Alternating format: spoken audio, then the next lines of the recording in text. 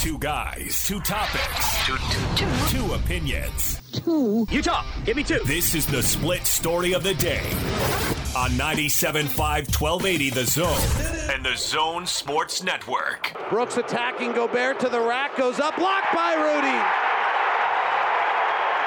Hubris is not your friend. Conley, left-hand drive in the lane, kicks out. Donovan's first shot of the night. I don't think I needed to tell you. It was good. Donovan working Brooks at the top, comes off a Favors pick, pulls into three, gets fouled and hits. Oh, and he's high-stepping back the other way. Clapping, fired up. Kyle Anderson strips it. Push ahead to Brooks. Fast break to the basket, over the top of Mike Conley, and that's a charge. Mike Conley has done it all. 141 points by the Jazz tonight, the most ever in franchise history. This is the number one defense versus the number 7 defense in the NBA. And the series is tied at 1 game apiece. It is 141 to 129. Offense ruled the day. There's a number of different places that we can start here, Gordon. I will defer to you. What is the first storyline, or what are you taking first off the list from that game last night? Oh, I think you got to go to Bogdanovich's 3 turnovers. That's really funny. It was. It's an ongoing joke, folks. It is an ongoing joke. And you know what? Gordon and I watched the game together yesterday, and we just took bar shots back and forth, depending on who did what. Where else would you start? The game. Was there something else going on? That was it. That was the biggest part of the game. That's funny. You mentioned the most, I guess, the most significant part of what happened in the game last night. A whole lot of offense.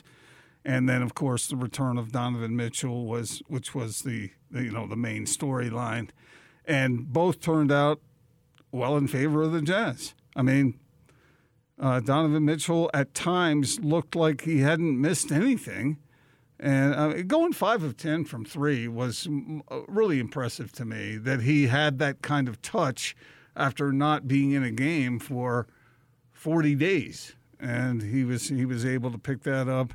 Can I throw in a controversial hot take on that note? Mm-hmm. Isn't it amazing when a team is much better when its best player plays?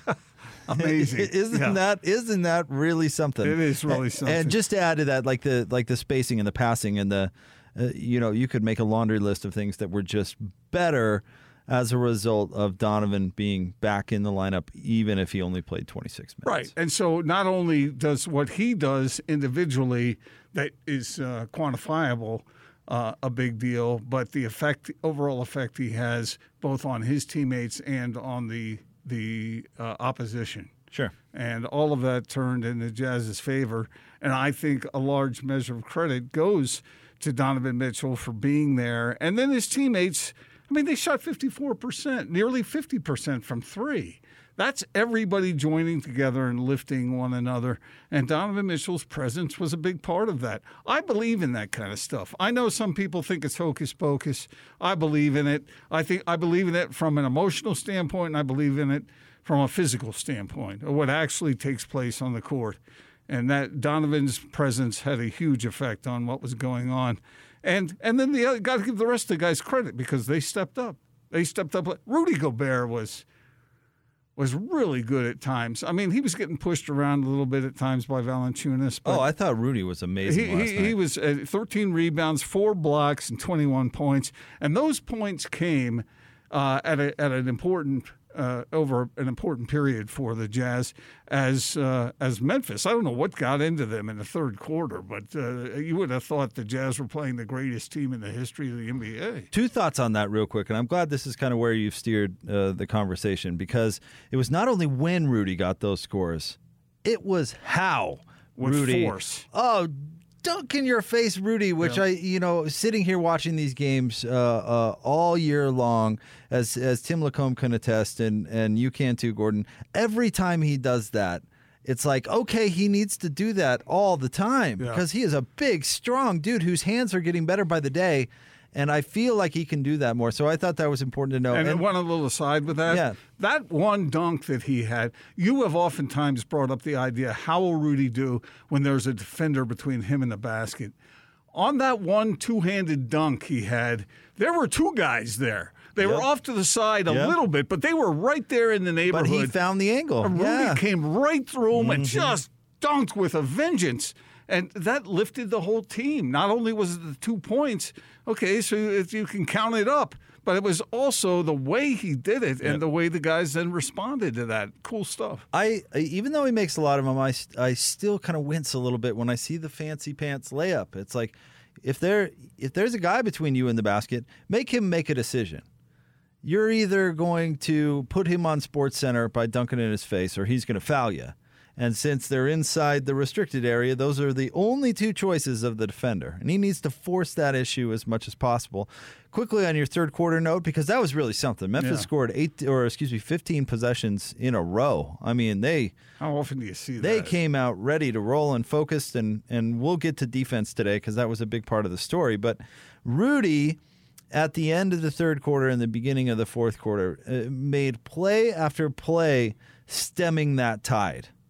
And that was some tide. I mean, how about giving some of the guys who are feeding them the ball credit too? But I'm talking defensively. I mean, he made play after play, and Ja Morant's a difficult one to talk about, Gordon, because he got wherever he wanted to go on the floor, and you can't put Rudy on Ja one-on-one.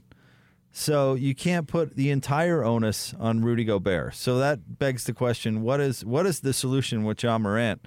And I don't know. I don't know that there is a good one because, and here's what concerns me, Gordon. This was my big talking point yesterday, talking about what are the Jazz going to do, and Donovan Mitchell coming back changes a lot of things, but it doesn't change that, and they're going to have to figure that out at some point in the series. And I thought, okay, we'll see an adjustment to Game 2, and it got worse. Yes.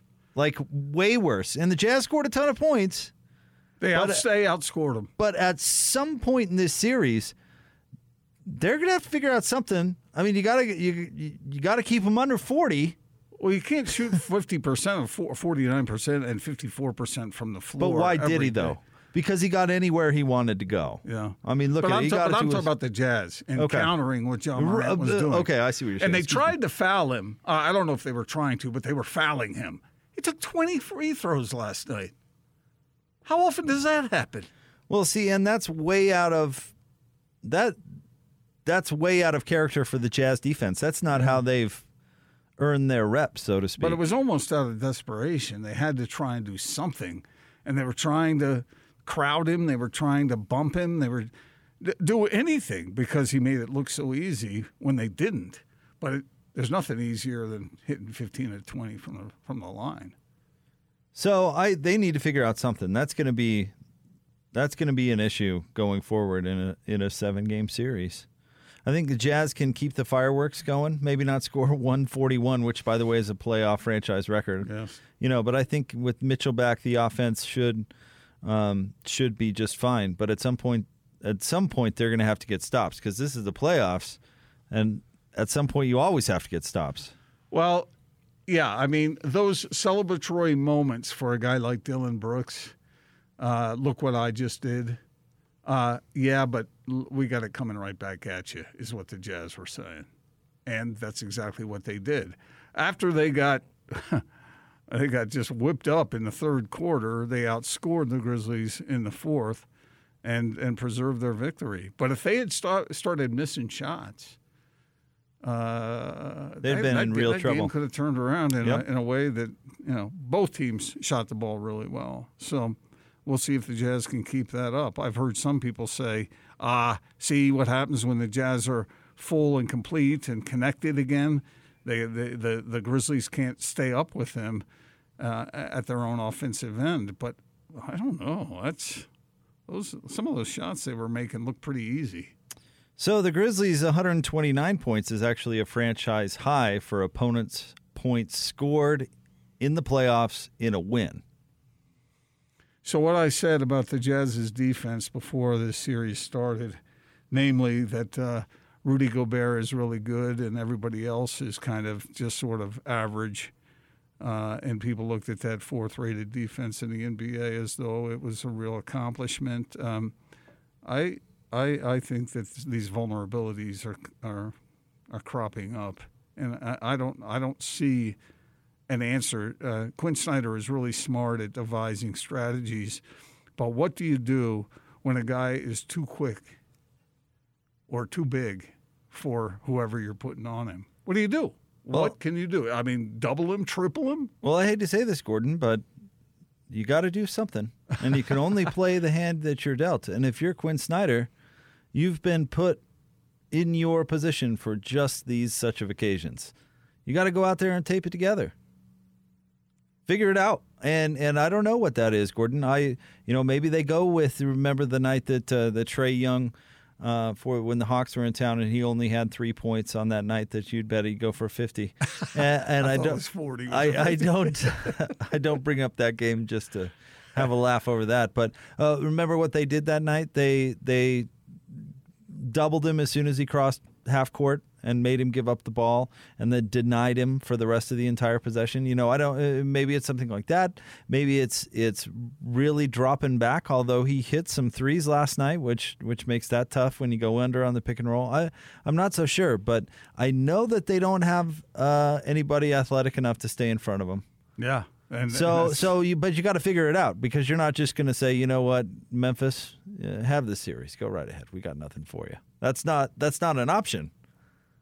Part of the problem is that it's not just him. Brooks was obviously capable last night. Valanciunas had some moments. And so it's not like you can desert everybody else in order to build a wall around Morant. Yeah, there's no perfect solution. But I really think what you said is right. It's worth the gamble to try. Some people say let the star player get what he's going to get and limit everybody else. I think in this case they have to jam up Ja Morant in a way that knocks him off his stride a little bit. And then if somebody else scores 25 or 20, so be it. So be it. Yeah. I still am not convinced what we're seeing from Dillon Brooks is real, but the joke may be on me on that one, because he's had two good games in a row. So, but I would take my chances with somebody like Dillon Brooks over Ja Morant. Yeah. But Jonas Valanciunas makes them unique, too, because he's a whole different problem to deal with. And in this case, he takes the focus of your defensive player of the year. Yeah. So who you're counting on to cover everybody else when you can't. And Derek Favors is a fine player, again, the preamble. But when Rudy goes off the floor, the other team takes big-time advantage of it, and that includes Valanciunas, who really is just too big for Derek Favors. Did you say that Favors is a nice guy? Well, we joked about how everybody makes that point, and they always put the preamble of he's a fine player, but he's not Rudy Gobert. Right. Because nobody wants to come at Derek, including me. But Jonas Valanciunas is huge. Yes, he is, and he took advantage of Derek. And he's physical. Knows how to use those elbows. Yeah, but see, when he comes off the floor, the Jazz feast. So they've got their problems too, right? Ja Morant played the whole second half. So when you can't sub, that doesn't work really well in a 7-game series. Where's Tony Bradley when you need him? Yeah, don't the Jazz know that? When you can't sub, it's tough. It's tough to get your guys and go, you know what? We're going to need you to play the whole game. Look down the bench. Look what's down there. It's not you. It's not even close. We're going to need you to play. It's called the Tom Thibodeau strategy. It's called playoff basketball. That's what it is. Yeah, you shorten the rotation. You certainly do. And that, to bring this conversation full circle, that is another thing where the Jazz benefit from having Donovan Mitchell back, is everybody goes back to their chosen role, and everybody's playing the right amount of minutes eventually, because Donovan only played 26 last night, and you don't have to dip down to Miaoni and Trent Forrest and these guys who are just not playoff rotational players yet. They're just not there. And whereas the rest of the rotation has experience and has come through for the Jazz at various times. What did you think when Donovan Mitchell went out for that spell before he came back midway through the fourth? Oh, I thought what everybody else did. You think, oh man, hope he didn't tweak it. But apparently he was just keeping it warm. At least that's what he's saying. He came in and finished the game. He did, and that was encouraging for the Jazz. So we'll see where it goes from here, man. Memphis is good. How many times when we were watching the game last night did we say that to each other? Yeah, they're good. They're well coached. This is a good young team. Yep. And they know how to play, and they don't shrink away. I mean, it isn't. Watch out for the Memphis Grizzlies over the next 5 years. And I think you mentioned it yesterday, Jake, that they need another piece, maybe a strong couple, piece. But, maybe a veteran. But they have some very nice players, and one very difficult, almost impossible to guard guy. Well, like we said, if he ever gets into the high 30s from three, look out. Yeah. I mean, and what I mean by that, last night, Gordon, we saw him when the Jazz went under on the screens, can a couple of threes. It's there. It is. It's there. So if he's got the work ethic and gets the right coaching, I mean, sky's the limit. However, keep an eye, because think about, as well as the Jazz played offensively last night, think about how good they're going to be when Bogey stops turning the ball over. Unstoppable. Yeah. Because when that happens, they're going to score 160. Look out. All right, let's get out to the zone phone. Coach, he's dribbling. He's looking for someone to pass to. Bogey had a good game last night. I'm kidding. I'm kidding. He's the only one who's had a good series so far. Don't hold your breath. That might be my new favorite drop. Every good move he made last night, Jake looks over at me. He's no good, is he? Like I said, we were trading jabs back and forth. I thought it was a bit of fun. I actually thought we had a lot of fun watching the game last night. Well, you mixed him in too. Yeah. And Scotty was in watching. Yeah, we had a fun group watching the games. That was great. All right, Gordon. Some college football news. A couple of different things. First of all, we have some game times. Specifically, we have a game time for the BYU-Utah game on September 11th in Provo. Have you seen the game time yet? I have the schedule here, but I haven't looked at the time. Scotty did this on his show. You haven't looked at it? No. He did this with hands. I thought it was kind of funny. Over under the start time, 7:30. Is it later or earlier? Later. Austin, have you seen it? No. Later or earlier than 7:30. BYU-Utah game, Saturday, September 11th. Later. Yeah, it's later. How much 9:30. later? 8:15. So It's not in the afternoons anymore. so it is not 9:30. Still late. Still late. Well, at least in September, it's a little nicer out. It's going to be on ESPN. Yeah, and it's not like an 8:15 start. And if it says 8:15, it really means probably 8:30. Which is true.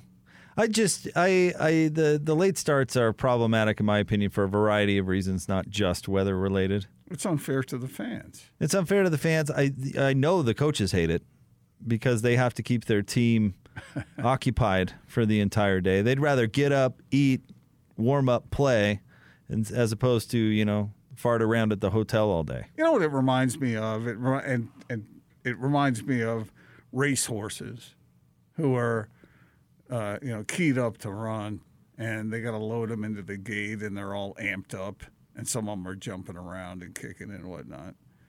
Yeah, they want to play. They want to get going. How about while we're young? But it's really bad for the fans. But nobody cares about the fans. No, they don't, because the fans, for the most part, continue to show up. At least in Utah's case. And BYU's, for that matter. I think it's inconvenient for them when you think about the distance some fans travel to go to those games, and plus you got to get out of the place afterward, and that takes a long time sometimes, and then folks got to drive a considerable way to get back home. Well, if the game kicks at, let's say, 8:30, then it's going to be over, 12? Midnight. Mm-hmm. And you got a traffic jam. And you get home at 2 in the morning. Maybe later, depending upon where you live. So we found out some other game times, although not very many. We found out some networks when it comes to Utah as well. Let's see. The game against San Diego State on September the 18th, Gordon, is going to be at 5 p.m., so that's nice, on CBS Sports Network. Are there any games at 1 p.m.? We don't know yet. The vast majority are TBD. We know the game November 5th is going to be on FS1 against Stanford at 8:30. That's a good convenient time to start a football game. That's pretty much it. I'd rather have 10 a.m. Oh, way rather have 10 a.m. Coaches would too. I bet fans would, although not the fans that really like to get tuned up at the tailgate. I suppose they'd like. They got to start early. They'd like a little extra time the night before. I suppose. So, then the other piece of college football news: Rice-Eccles Stadium is going to be a full bore attendance. BYU announced the same the other day, and it looks like everybody's planning, Gordon, for a normal fall and getting fans back in the stands watching college football in this state again. Everybody get vaccinated. Everybody can load in there, and we can go back to normal. We have your permission.